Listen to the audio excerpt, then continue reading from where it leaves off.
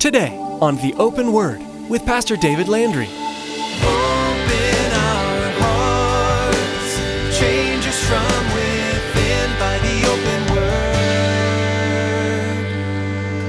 Give us ears to hear your truth and eyes to see the needs around us as we draw close to you. May we thirst for the water that your love brings us.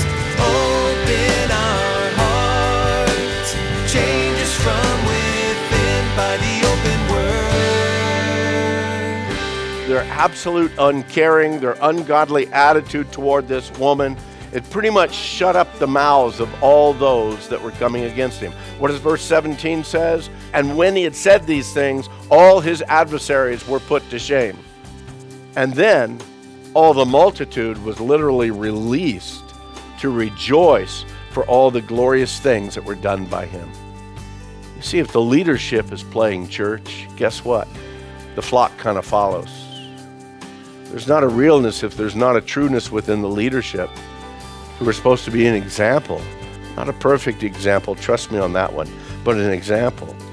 Jesus reserved his strongest warnings for the religious leaders who were always playing church.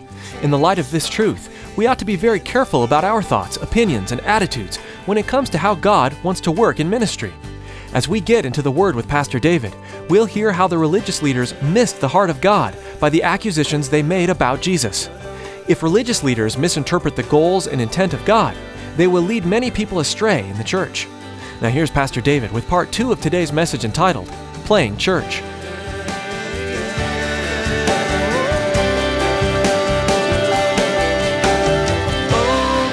our hearts, change us from within by the open word. I want you to take the message personal. Don't throw it back 200 years to a bunch of Jews on the other side of the world in a little synagogue. Let's bring it right here today. Wouldn't you think that her church would have been excited that God healed her infirmity like that? Wouldn't you think that they would stand up and rejoice and give God the glory? Unfortunately, the nation of Israel, they had their own great infirmity.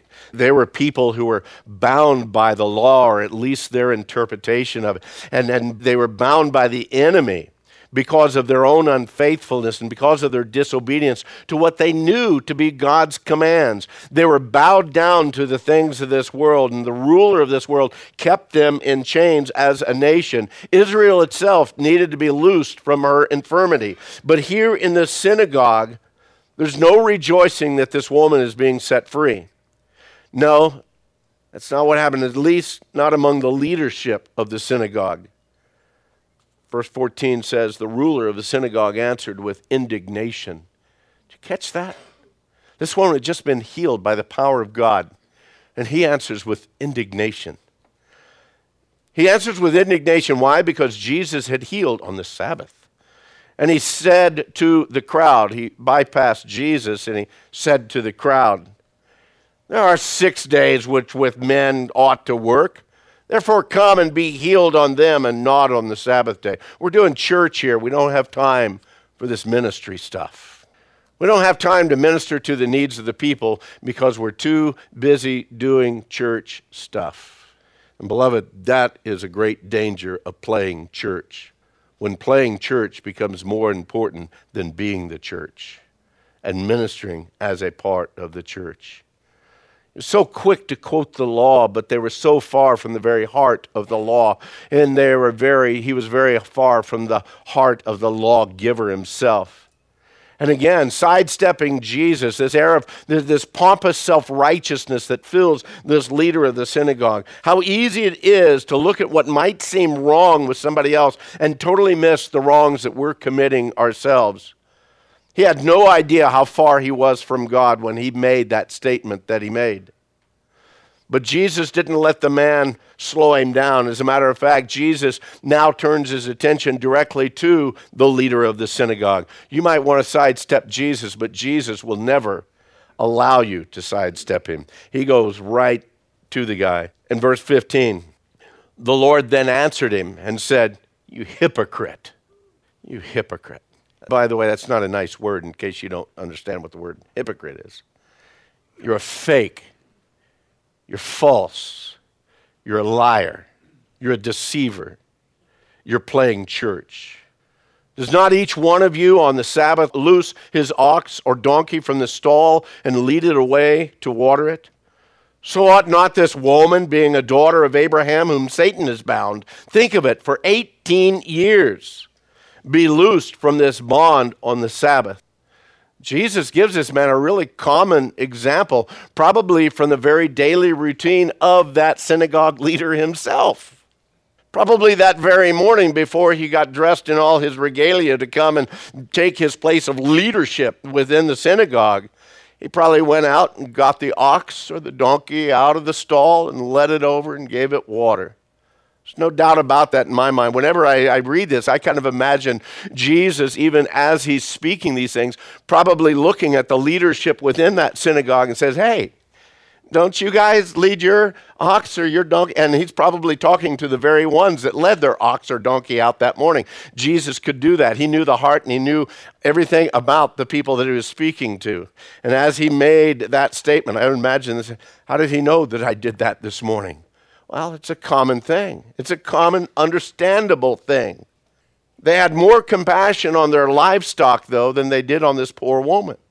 In essence, what he's saying, you care for the animal, but this woman is a daughter of Abraham. Now, I honestly believe that in their own self-focus and their own coldness of heart, they'd completely forgotten about this woman standing before God. They completely forgot her humanity as well as her place within the household of Israel. She might not have had much standing with this little congregation, but she definitely had a standing before God. This woman was a daughter of Abraham. And when they mention that daughter of Abraham, understand that speaks much more than just being born an Israelite. I believe that this woman truly had a faith in God, truly had a faith and a desire of faith similar to Abraham's. She's a daughter of Abraham. Jesus was really clear about the source of this woman's infirmity, though. He said that Satan has bound her, held her captive for a total of 18 years, unable to break free, and yet with his very word that morning, Jesus brought her healing and her deliverance all at the same time. What was the reason for her infirmity? We don't know. We have absolutely no idea. But we do know this: Jesus set her free. With his very word, he set her free. Could she have been that way because of some foolishness or sinful act in her past? We don't know. But we do know that when Jesus saw her, he had compassion on her and he delivered her. So how can those within the synagogue be a true part of the kingdom of God and not have the heart of God toward this woman? How can the church really and truly be the church without having the heart of the one who created the church? The synagogue leader was supposed to be the representative of God to this community, but the God he represented wasn't the one who had come into the synagogue that day. It's very apparent that the synagogue leader knew nothing about God, the God he was supposed to exemplify. He was too busy being religious on the outside to ever let the power of Almighty God change him on the inside. He was churched up, as we've said over the last few weeks, but he had no saving relationship with God. And again, as Jesus points out, their absolute uncaring, their ungodly attitude toward this woman, it pretty much shut up the mouths of all those that were coming against him. What does verse 17 says? And when he had said these things, all his adversaries were put to shame. And then all the multitude was literally released to rejoice for all the glorious things that were done by him. You see, if the leadership is playing church, guess what? The flock kind of follows. There's not a realness if there's not a trueness within the leadership who are supposed to be an example, not a perfect example, trust me on that one, but an example, then the flock's not going to. And it appears the overburden that this leader of this synagogue had, even the snideness of his remark to the people after he saw this woman delivered, hey, you know what, there's 6 days, you want to be healed, come during those 6 days, but don't come in here on the Sabbath. Jesus put him in his place, and the congregation rejoiced. Then Jesus goes on to give two quick parables, examples about the kingdom of God. Verse 18, Jesus said to them, "What is the kingdom of God like, and to what shall I compare it? Well, it's like a mustard seed, which a man took and put in his garden, and it grew and became a large tree, and the birds of the air nested in its branches." In verse 20, he goes on, and again he said, "To what shall I liken the kingdom of God? Well, it's like leaven or yeast, which a woman took and she hid in 3 measures of meal until it was all leavened." Well, within these two parables, he gives 2 word pictures as a description of the kingdom of God or the kingdom of heaven. In these word pictures, he uses these 2 illustrations. One, the use of a mustard seed, and the other, the use of leaven or yeast. And some see both of them as a positive picture. Positive picture, first of all, of the visible outward growth of the kingdom, as in that mustard seed, but then also as the invisible inward influence of the kingdom, being the leaven or the yeast. Many take these parables to mean that the kingdom of God is growing in such an astounding way that it's even supernatural, even miraculous in its growth.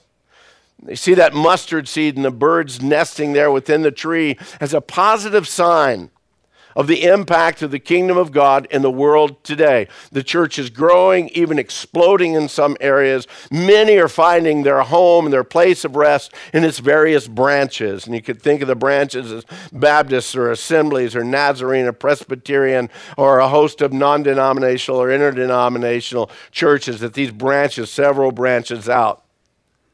They look at the example of the leaven or the yeast being that invisible work of the gospel being spread throughout the world and the impact that it has in permeating through every tribe, tongue, and nation. God's kingdom being a positive influence on all of mankind all around the world. But there's a few problems with those interpretations. Number one, I think they're both wrong. Let me share with you why. First of all, always remember, the best tool to have for the interpretation of the Bible is what, gang? The Bible itself. Check the Bible with the Bible. That's the best way to go. The Bible will never contradict itself. It's very, very unlikely that there's going to be any contradiction that's even going to be shown. But if there is a contradiction that appears and seems to be, you better back up and look at the context of it, because very possibly you're misinterpreting. That's why you got the contradiction.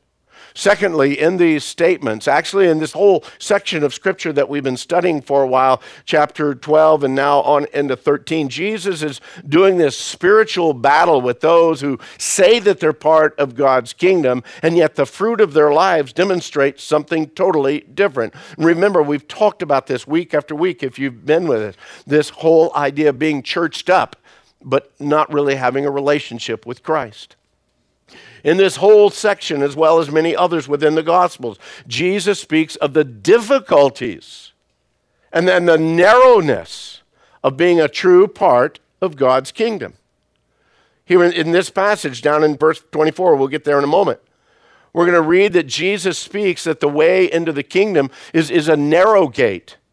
And many are trying to find it. Many will seek to enter and will not be able.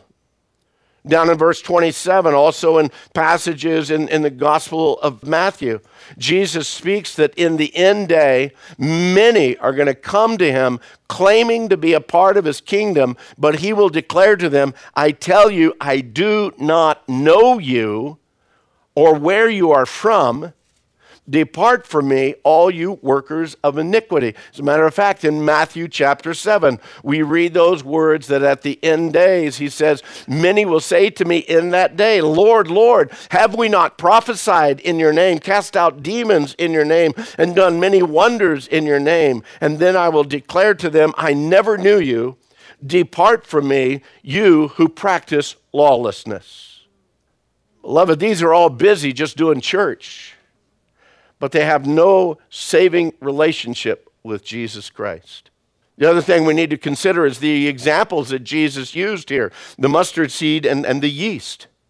Healthy and normal mustard seed, gang, does not produce a tree. Okay? Mustard seed produces a bush, usually around 24, maybe at the max 36 inches tall. That's the normal. That's the regular. For it to develop into a large tree is not normal. It's actually a perversion of the actual intent. Now, you can go on Wikipedia, you can do Google searches looking for mustard tree, and you'll find these beautiful pictures of these big trees that they call mustard tree. But beloved, it is not mustard. It's not a mustard bush that became a tree. They simply call it that because of its coloring, because of its smell, but it's actually a whole different animal. And then you add to the fact that in that tree, the birds of the air came and made their nest. Well, most often, all throughout Scripture, Old Testament and New, birds are not good. Birds are evil. My apologies for all those of you who have canaries and parrots and those kinds of things at home. And neither do we read any positive benefit of the fruitfulness of this particular mustard tree. It doesn't produce anything but branches. A lot of activity, no fruitfulness. What we see then is something that was planted with the intent of being good and fruitful, yet ending up being a perversion and its branches filled with evil. No true fruitfulness. Leaven or yeast, the second example that he uses. Again, leaven or yeast. All throughout Scripture, it's always something that is what?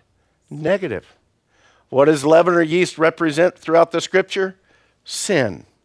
That's the thing that we see. Why would Jesus use an example known by the Jews to be something very negative to try and bring about a positive influence? And why did he specifically say that this woman hid the leaven within the meal? Once leaven is placed within the meal, guess what? It becomes impossible to remove. You can't get it out. Blends in so well. It's visibly unnoticed, but the results of its presence are soon seen throughout that loaf. Here again, we see a description of something that was not good or positive. It speaks of something infiltrating the church until it's affected all of it and infected all of it.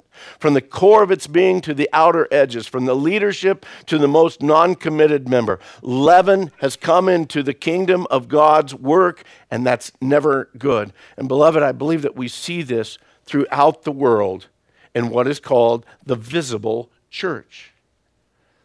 A lot of people busy about doing church, but how many truly have a relationship with Jesus Christ? How many truly in their life have come to a point of repenting of their sins, declaring their need for a Savior, asking God, beseeching God, pleading with God that He would come, remove their sin, make them whole, make them clean, make them a new person again, that they might know that their sin is forgiven, that they might know that they're a child of God. Beloved, that's what Jesus says that it takes in our lives, not just coming and joining an organization. And the unfortunate thing is I believe that all throughout the world, within churches of every denomination, size, shape, style, every branch, there are way too many that are playing church.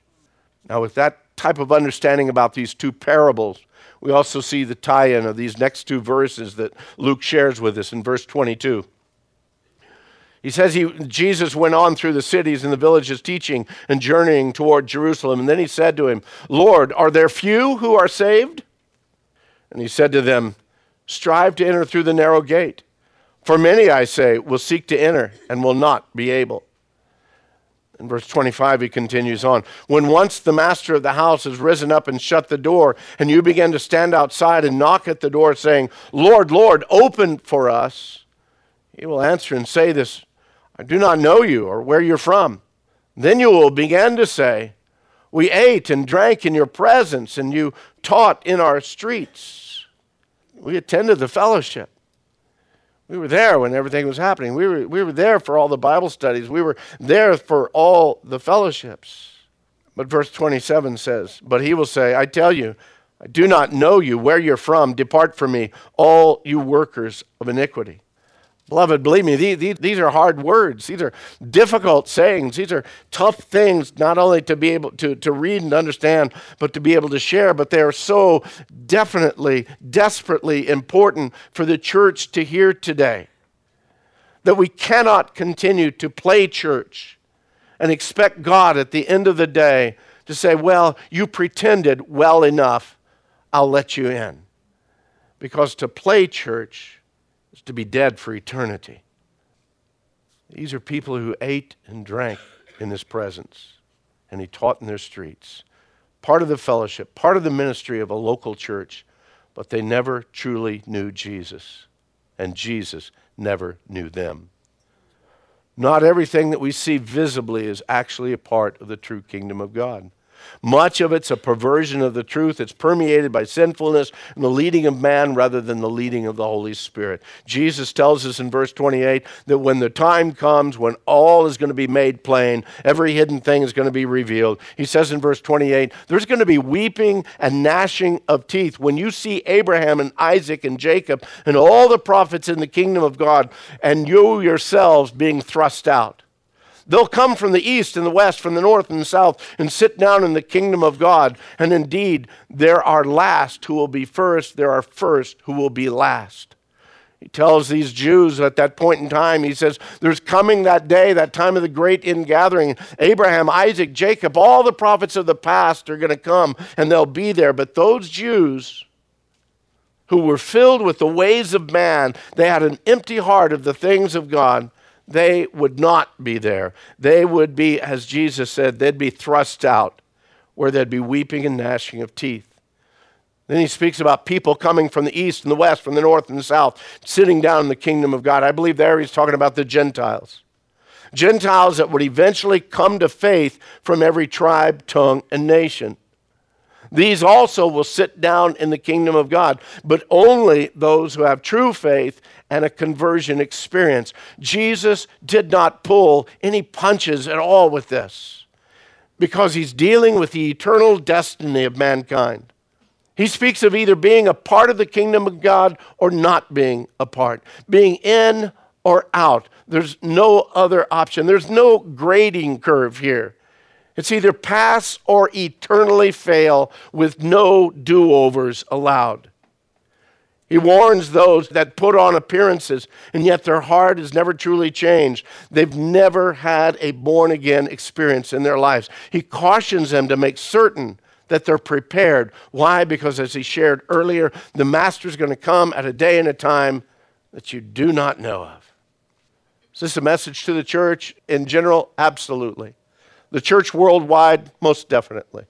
But what about the church local? What about us here today? What about you sitting where you're sitting right now? We, each one of us, need to fully see, fully understand the full intent of the words of Jesus and the impact of those words in our own lives.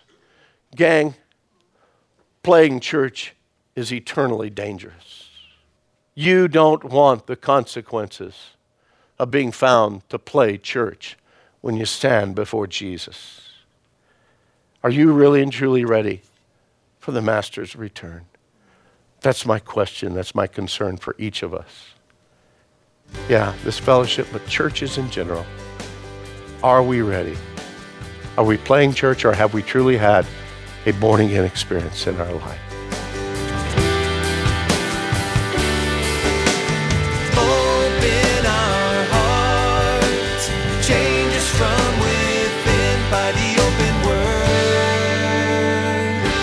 Learning more about Jesus is the single most important thing we can do as Christians. As we carefully consider how Jesus lived, we see beautiful examples that can apply to our lives. Though the entire Bible is rich with symbols and images that point to Jesus, the Gospels are Grande central station for who Jesus is. Join us each day as Pastor David teaches through the Gospel of Luke. You can get a free copy of today's teaching at our website. Simply log on to theopenword.com. That's theopenword.com. Although the open word is a huge blessing, we pray that it's not your only source for the teaching of the Word of God. It's our hope that you're attending a church that teaches God's Word from beginning to end. Here's Tracy with more information about our service times here at Calvary Chapel, Casa Grande.